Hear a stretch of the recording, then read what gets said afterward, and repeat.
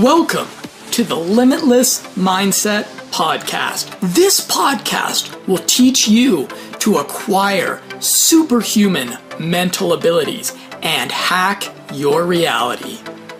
This is Jonathan, and in today's episode of the podcast, we're going to be doing something very special.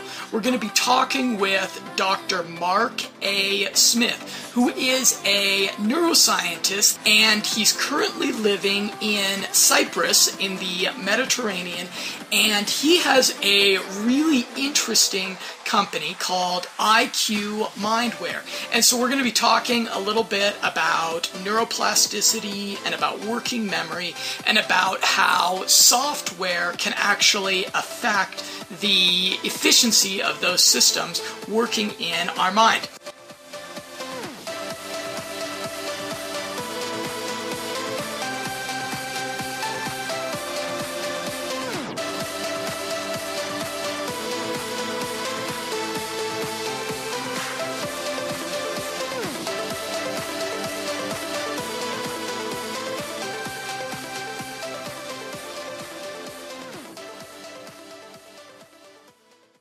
How are you doing today, Dr. Smith?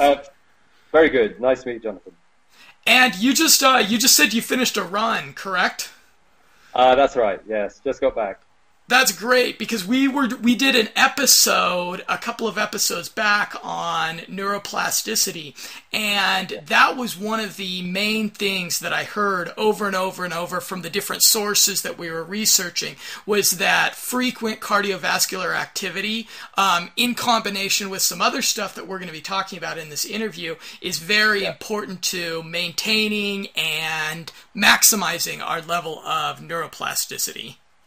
That's absolutely right. Yeah, if I were to recommend one thing to enhance cognitive function, it would be to run regularly or do some sort of exercise regularly. It's very good for the brain. Yeah. So the way that we're going to be doing this interview is that the software that Dr. Smith's company produces, it has if I'm correct, it has approximately, it takes a commitment of 4 weeks of very consistent use of the software. And after those 4 weeks, you should start to see some real noticeable, quantifiable results, correct? Yeah, I mean, it varies from individual to individual. 4 weeks will catch everyone. Some people see, significant, very substantial gains within about 10 weeks, I'd say. Not usually less than that. 15 weeks, you really should begin to see the effects kicking in. And certainly by 20 weeks, you'll see really significant cognitive effects. I actually found you by Google searching how to increase neuroplasticity, which is a pretty good thing for you, because that's what you want to come up for on Google, correct? That's right. Yeah, it's probably not a coincidence either. Yeah. Maybe a little bit of SEO going on there, right? Yeah. Excellent. Well, that's great. So we always like to begin our interviews by, first of all, asking our interview subjects to tell us something interesting about themselves. Okay. Something interesting about myself. Well, I'm a cognitive neuroscientist. That's my training. And unlike a lot of other cognitive neuroscientists, I'm interested in aspects of what you could loosely call sort of biohacking or, mind hacking. So I'm interested in understanding the theories about things like intelligence, and then through understanding the theories to then, develop technologies to, exploit that understanding to try and enhance the processes or improve them if there's some sort of deterioration or something like that. So I'm really interested in like the getting into the brain processes at an experimental biohacking kind of way, and I think that's fairly unusual with academic neuropsychologists and cognitive psychologists. Okay, and did you see the movie Limitless? I did, yeah, I loved it. And what was your favorite part of that movie? I suppose, like most people, it's after he took the tablets and started seeing the phenomenal gains, just unfolding, giving him all these special powers. I found that really quite exciting. And that movie came out in 2011. Did you guys have IQ Mindware and this software at the time that the movie came out, or was it before or after? Yeah, we did. And you're going to ask if we had more interest in the software after the movie came out, or? I'm curious if there was a correlation there. Yeah, I think there was a bit of a spike in people's interest in the software. Yeah. And so, tell me a little bit about. Tell me some more about, most of our, I'm sure the vast majority of our listeners have heard of Cambridge University, but we don't, but probably not all of us know exactly what it is that a person has to go through to get their neuroscience doctorate. And what was kind of the journey that you went on from the time that you decided that you wanted to be a neuroscientist and the time that you started working on this particular software? Okay. In fact, I should just correct you there. I got my doctorate degree from Carnegie Mellon and University of Pittsburgh in a program called the Center for the Neural Basis of Cognition, CNBC. Okay. And so that's a really competitive program. It's up there with Cambridge. So that was where my training was, and then I went on to become a lecturer at Cambridge University later in the psychology department, experimental psychology department. So if we're going back to, getting the PhD in cognitive neuroscience, it's like a double PhD. So you can imagine it's a pretty kind of backbreaking process. It's a major commitment to get a degree in a field like that. And unless you're 100% major financial commitment as well, I imagine. I was teaching and had a scholarship. Actually, I got onto a scholarship as I came out there and supplemented that with teaching. So the finances were okay, but I mean, just in terms of the sheer amount of work and commitment to get through the program, particularly an interdisciplinary program, which that was really fairly traumatic. I'd say a lot of neuroscientists would be almost described as masochistic. They're so dedicated to their work, and the discipline is, so intense. It's almost verging on masochism. That's funny. It's a little bit of a little bit of a martyr complex coming into play of, sacrificing yourself on the altar of these, these extremely lofty, scholastic. Exactly. I mean, I think that's certainly the case. I mean, there aren't too many sort of perks associated with it. I mean, they're just like pretty dedicated, spending most of their time in lab. I mean, that's neuroscientists. So I've got a lot of respect for that kind of self-sacrifice for sure. But it seems like you've, for the most part, made the transition from that whole academic world to being an entrepreneur and producing this software with the objective of helping people to sharpen their minds and increase their neuroplasticity.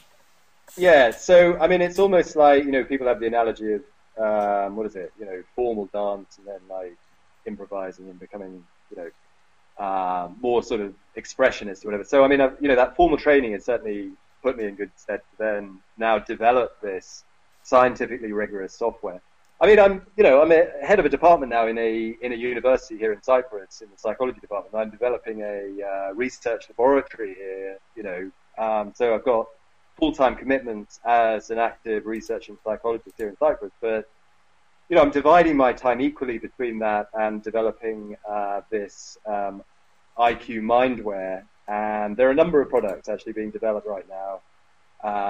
The IQ Mindware is one of them. We're working on another one relating to decision making and more effective decision making. So those are the two major ones. And what is that one going to be named? That one is, well, it's coming out under Strategy Mindware. That's the overall kind of umbrella company for that. So we're coming out with 1 or 2 products under Strategy Mindware. Okay, cool. And so how long has IQ Mindware been in development for? IQ Mindware has been developed for about 3 years now.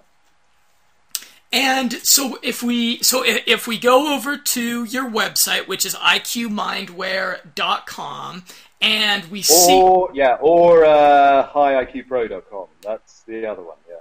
Okay, and we see that there's these 3 different software packages, and they're priced a little bit differently. Explain to me a little bit more what's the difference between them, because a lot of the descriptions were somewhat similar. So explain to me a little bit more if our listeners are on your website and they're deciding which one to get. What's the competitive advantages or comparative between those 3?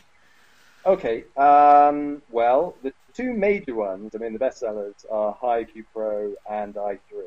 And HiIQ Pro is something that both of them essentially have the same basic working memory training exercise that gives you the guaranteed 10 to 20 point IQ increase. So they both have that same functionality. HiIQ Pro focuses, in addition to that, on a subset of the factors of IQ called fluid intelligence. So it's got a bunch of exercises that focus on sort of reasoning and problem-solving ability, which is seen as the absolute core of IQ and intelligence. So it's really just focusing on the core there for HiIQ Pro. It's also just recently integrating a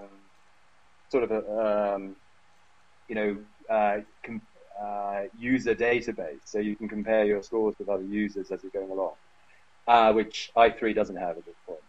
i3 has, in addition, exercises for the other factors of IQ. There are sort of 5 basic factors and then combinations of. So it's also got training for verbal intelligence, visual intelligence, quantitative intelligence, and some general intelligence puzzles. So it's a more kind of comprehensive set of puzzles to work through, but the basic training for both is the same. And if you're pressed for time and you want to be a bit proficient in your training, then we'd really recommend HiIQ Pro. Okay, and what's the time commitment that people should be considering to realistically get some results from this? Well, it's a 20-day commitment, and you can take 2-day weekends off every 5 days. You can basically take a day or 2 off every few days, but you're talking about a 20-day commitment. And approximately, it's about 20 minutes to half an hour for each training session. Really? So that's very reasonable. We're not talking about, in my mind, that's not a huge commitment to have to make to see some results and actually increasing your IQ and your ability to reason. Well, that's right. I mean, if you're talking about 20 minutes a day for 20 days to increase your IQ maybe 15 points, I mean, that's a pretty good deal. That's a good payoff. I mean, we've had customers who've been able to join Mensa as a result of their training. They've done better on SAT tests. They've functioned better at work. Their productivity's increased. We've got like biohackers like Dave Asprey and some of these other guys who are interested in overall kind of cognitive efficiency and brain performance, and they've benefited from it. So, I mean, there are lots of great benefit from enhancing cognition generally. So you sent me the software, and I took the Anders Jensen IQ test, and I also took the JCTI. And what I got on the IQ test was I scored 100 on the IQ test and I scored 102 on the JCTI. So I'm like a super average person as far as my scoring on those tests was my understanding of that correct? Yeah, I mean that's an average score, and what that also shows is those two tests are valid tests. You know, there aren't many tests out there that give you a consistent result. I mean, and you know, getting that result is, it's informative. I wouldn't read too much into it because, for example, if you were to do an advanced Ravens matrices test, which is a clinical version of a test like that, okay, you're given about 4 practice questions, okay? And you work through the practice questions, and that gives you a kind of an edge in terms of your learning about that particular type of puzzle.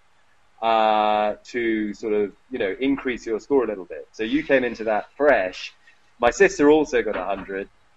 She's very intelligent. So, I wouldn't be too concerned about that. But they are valid tests, so that is informative. And it'll be interesting to see, how you do as a result of the training. Yeah, well, I thought about that for a minute. I was just a little bit disappointed in myself that I didn't score higher. But the more I thought about it, that makes me an excellent kind of guinea pig case study because I'm statistically Absolutely. very, very average. So on the website, what you have is you have a money back guarantee, which is actually pretty bold, in my opinion, of a 10 to 20 point IQ increase and a 40% working memory increase. So someone like myself, I could anticipate, just to make sure I'm understanding to make sure I'm understanding and communicating the value proposition here correctly to our listeners, I could anticipate an increase of being somewhere in like the 120 point range after about 20 days of trying this, of using the software consistently for about 20 minutes a day. Is that correct? Yeah, you can realistically expect that. Maybe 115 to 120. All right. Now, when I took the IQ and the JCTI, it seemed to me that these tests were about pattern recognition and spatial intelligence for the most part.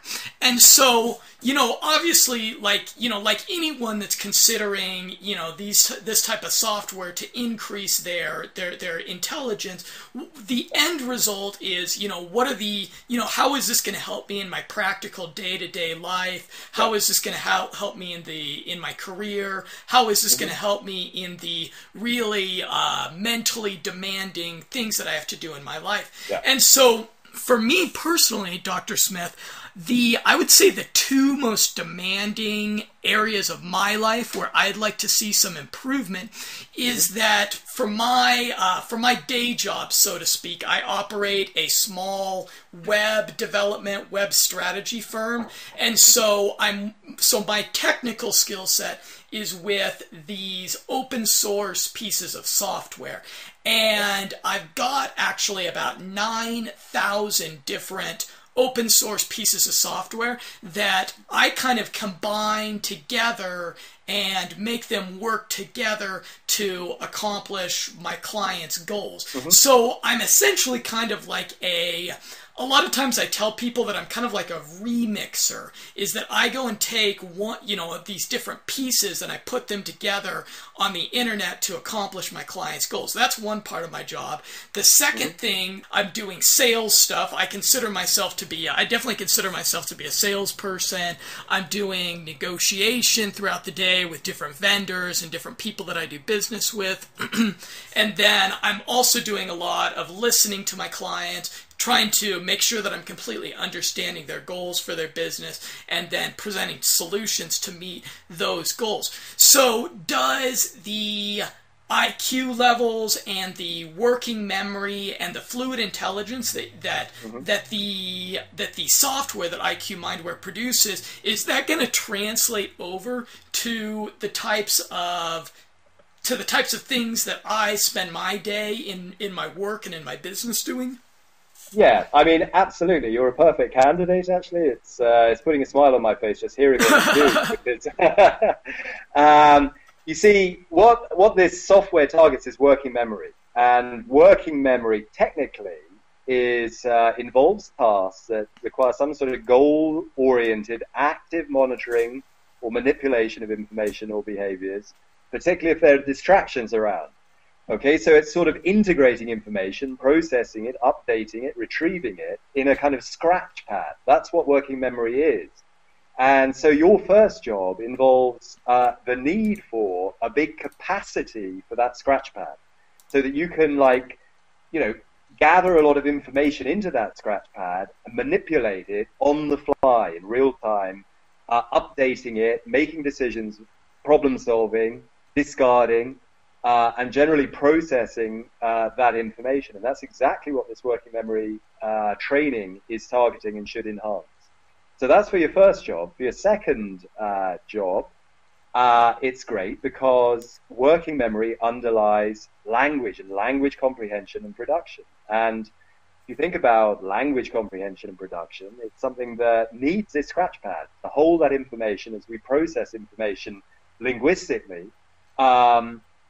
The bigger the capacity is, the more of that language information that you can process, hold in mind, and then formulate spontaneously intelligent responses to your clients or whoever. So both of those jobs you've got should benefit tremendously from this training. Really? And would you say that the software would also help someone? I found it interesting that you were talking about language comprehension. Would it also help someone that was learning a second language? Well, we haven't done any studies on that. I'm just committing myself to trying to learn a second language, and so it'll be interesting to see in my own case how it goes. But I haven't actually heard any feedback from users about learning a second language, and that would be something I'd be fascinated by.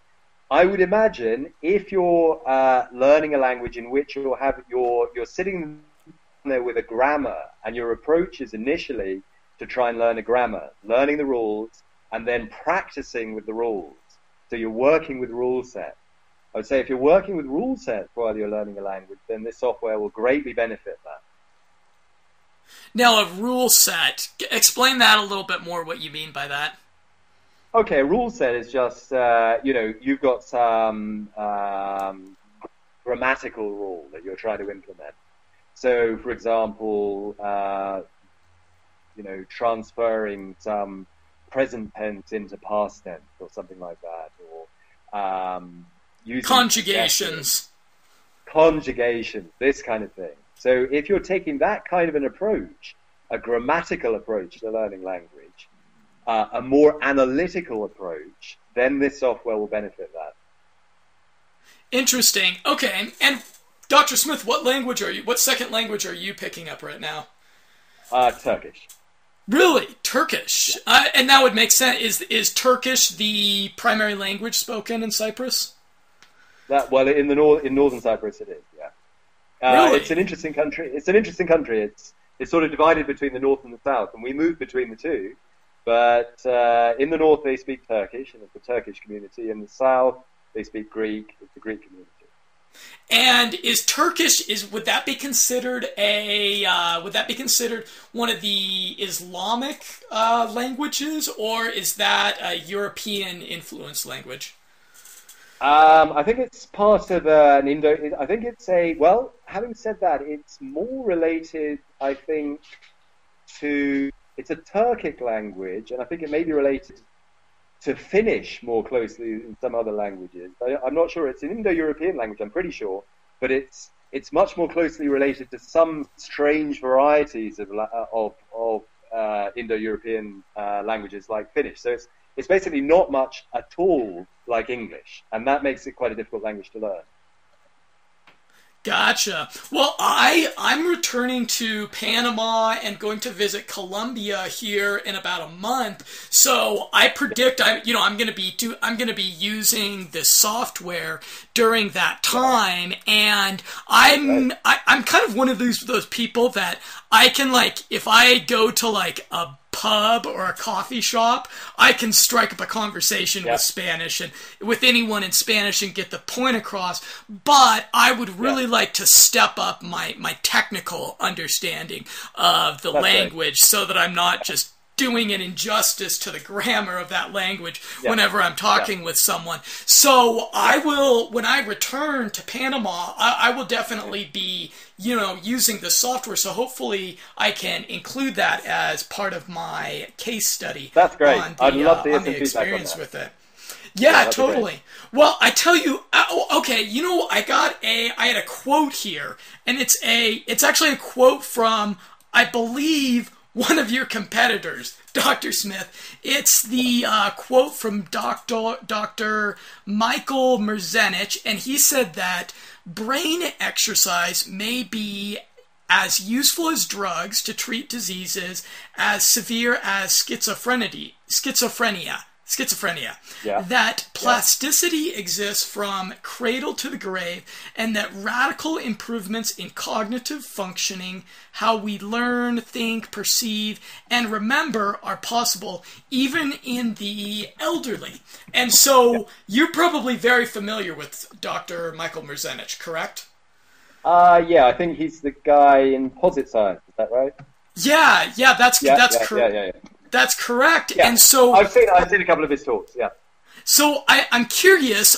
What are some competitive advantages between your software and well, first of all, I obviously checked out his website for Posit Science, and he's certainly a impressive character in the whole world of neuroplasticity research. But when I was on his website just did not seem to give me very much complete information about what Posit Science did and what the software did, and it also didn't even really give me very much clear information about how much his software costed. So I'm wondering if you can make some comparison, give some comparisons of some competitive advantages that your software has, because there are some other software packages out there on the market, and to be honest, you're the first person that I've interviewed because I thought your website did the best job of explaining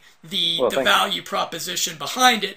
And as I said earlier in the podcast, you do have a pretty bold value proposition for your software, that if people don't, get real noticeable results, that you'll give them, 100% of their money back, which I think is a pretty good proposition. So explain that a little bit as well, please.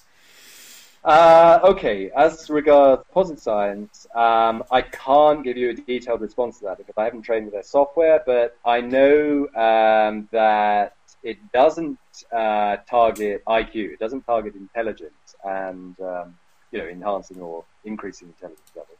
I think it's more to do with attention. I mean, I think they focus on attention, they focus on various types of discrimination for attention mechanisms, and I think it's pretty good software for, developing attentional discrimination, and but it just doesn't do the same thing, and it's expensive. Okay, so that's what I know about Posit Science. I know people who've used both Posit Science and the IQ Mindware, and they for IQ, for working memory, they use the IQ Mindware. So the second part of your question was what?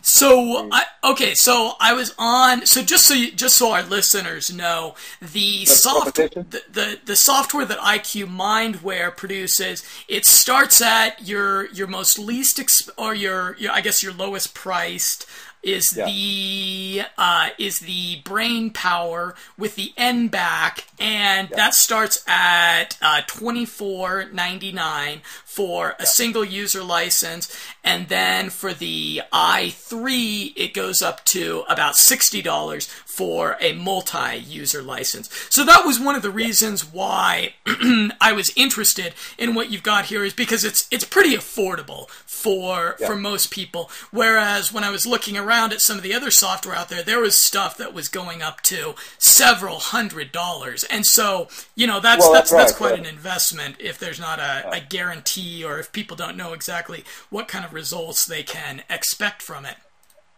Yeah. No, I'd agree. I think it's several $100, for Positive Science. And we're talking about, Now, something I wanted to ask you about a little bit more is I wanted to ask you what exactly the NBAC is, because I've heard of the NBAC and the dual NBAC different places out there. And so is your software the only NBAC out there? What exactly is it? No, the NBAC is like pretty well the only sort of scientifically proven or demonstrated type of training exercise that increases cognitive function. I mean, it's the only one in 40 years that's been shown to do that. So there should be a big deal about the NBAC. I mean, it's the exercise out there that increases intelligence, and the only one. There may be others, but they haven't been, demonstrated in some peer-reviewed journal, in a lab, in controlled conditions.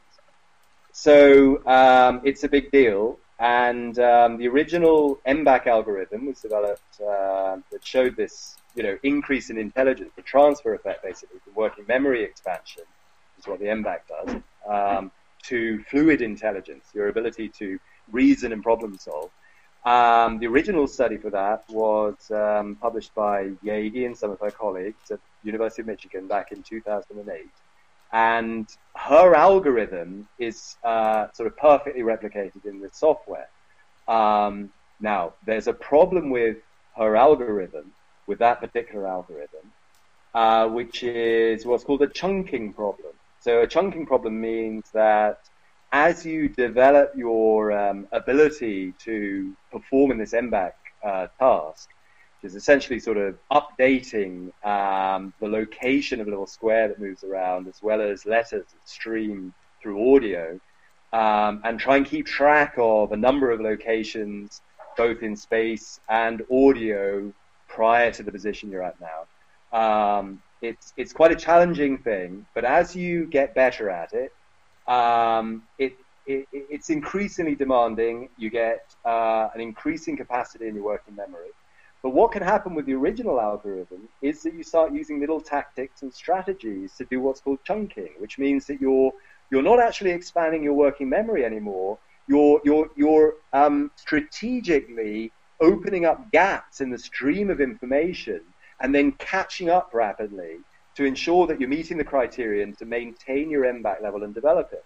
And that's not actually after a certain point developing and expanding your working memory. So that's really what my software is doing. It's preventing that chunking by a more sort of sophisticated algorithm, and that's the advantage for to the original NBAC algorithm that's out there. It's also, of course, user friendly. I mean, there are a couple out there that have been developed by scientists, and they're not developed to be that user friendly with a good user interface, with relative performance with others, and so on and so forth. So that would be my answer to how my software is different and what the NBAC is. Wow. Okay. Fascinating. Well, I tell you what, that for the most part answers the questions and the things that I wanted to chat with you about. Something else that just came to mind, though, is I know that when I was doing the IQ tests and when I've been doing the sessions so far with the software, I like listening to music. Is that what most people do while they're using the software? Oh, wow. So you listen to music while you're training? Yeah, I was, now there were some parts of it that, required, that there was audio feedback, and so during those parts I like to turn it down. But yeah, I like to listen to, usually like house music, was I found, like, for whatever reason, that music makes me feel real energetic. So is that okay? That's not going to skew the results or anything like that, would it? I mean, the trouble is, when you're listening to music, it's actually drawing what are called attentional resources to processing that music. So while it's energizing, it's also to some extent diluting your attentional focus. And I'm not aware of any cases of, people using music while they've been training. I didn't use music when I trained. What I'd recommend you did was try it without the music for 2 or 3 days. Compare that to your experiences while using the music and see, just from the feeling of it in terms of your own cognition, whether you notice there's, a significant difference. Because after a while, you should begin to feel these cognitive changes. You should feel the clarity and the more efficiency with your processing. And I'm somewhat concerned that if you're listening to music as you're training, that you might get a more diluted effect.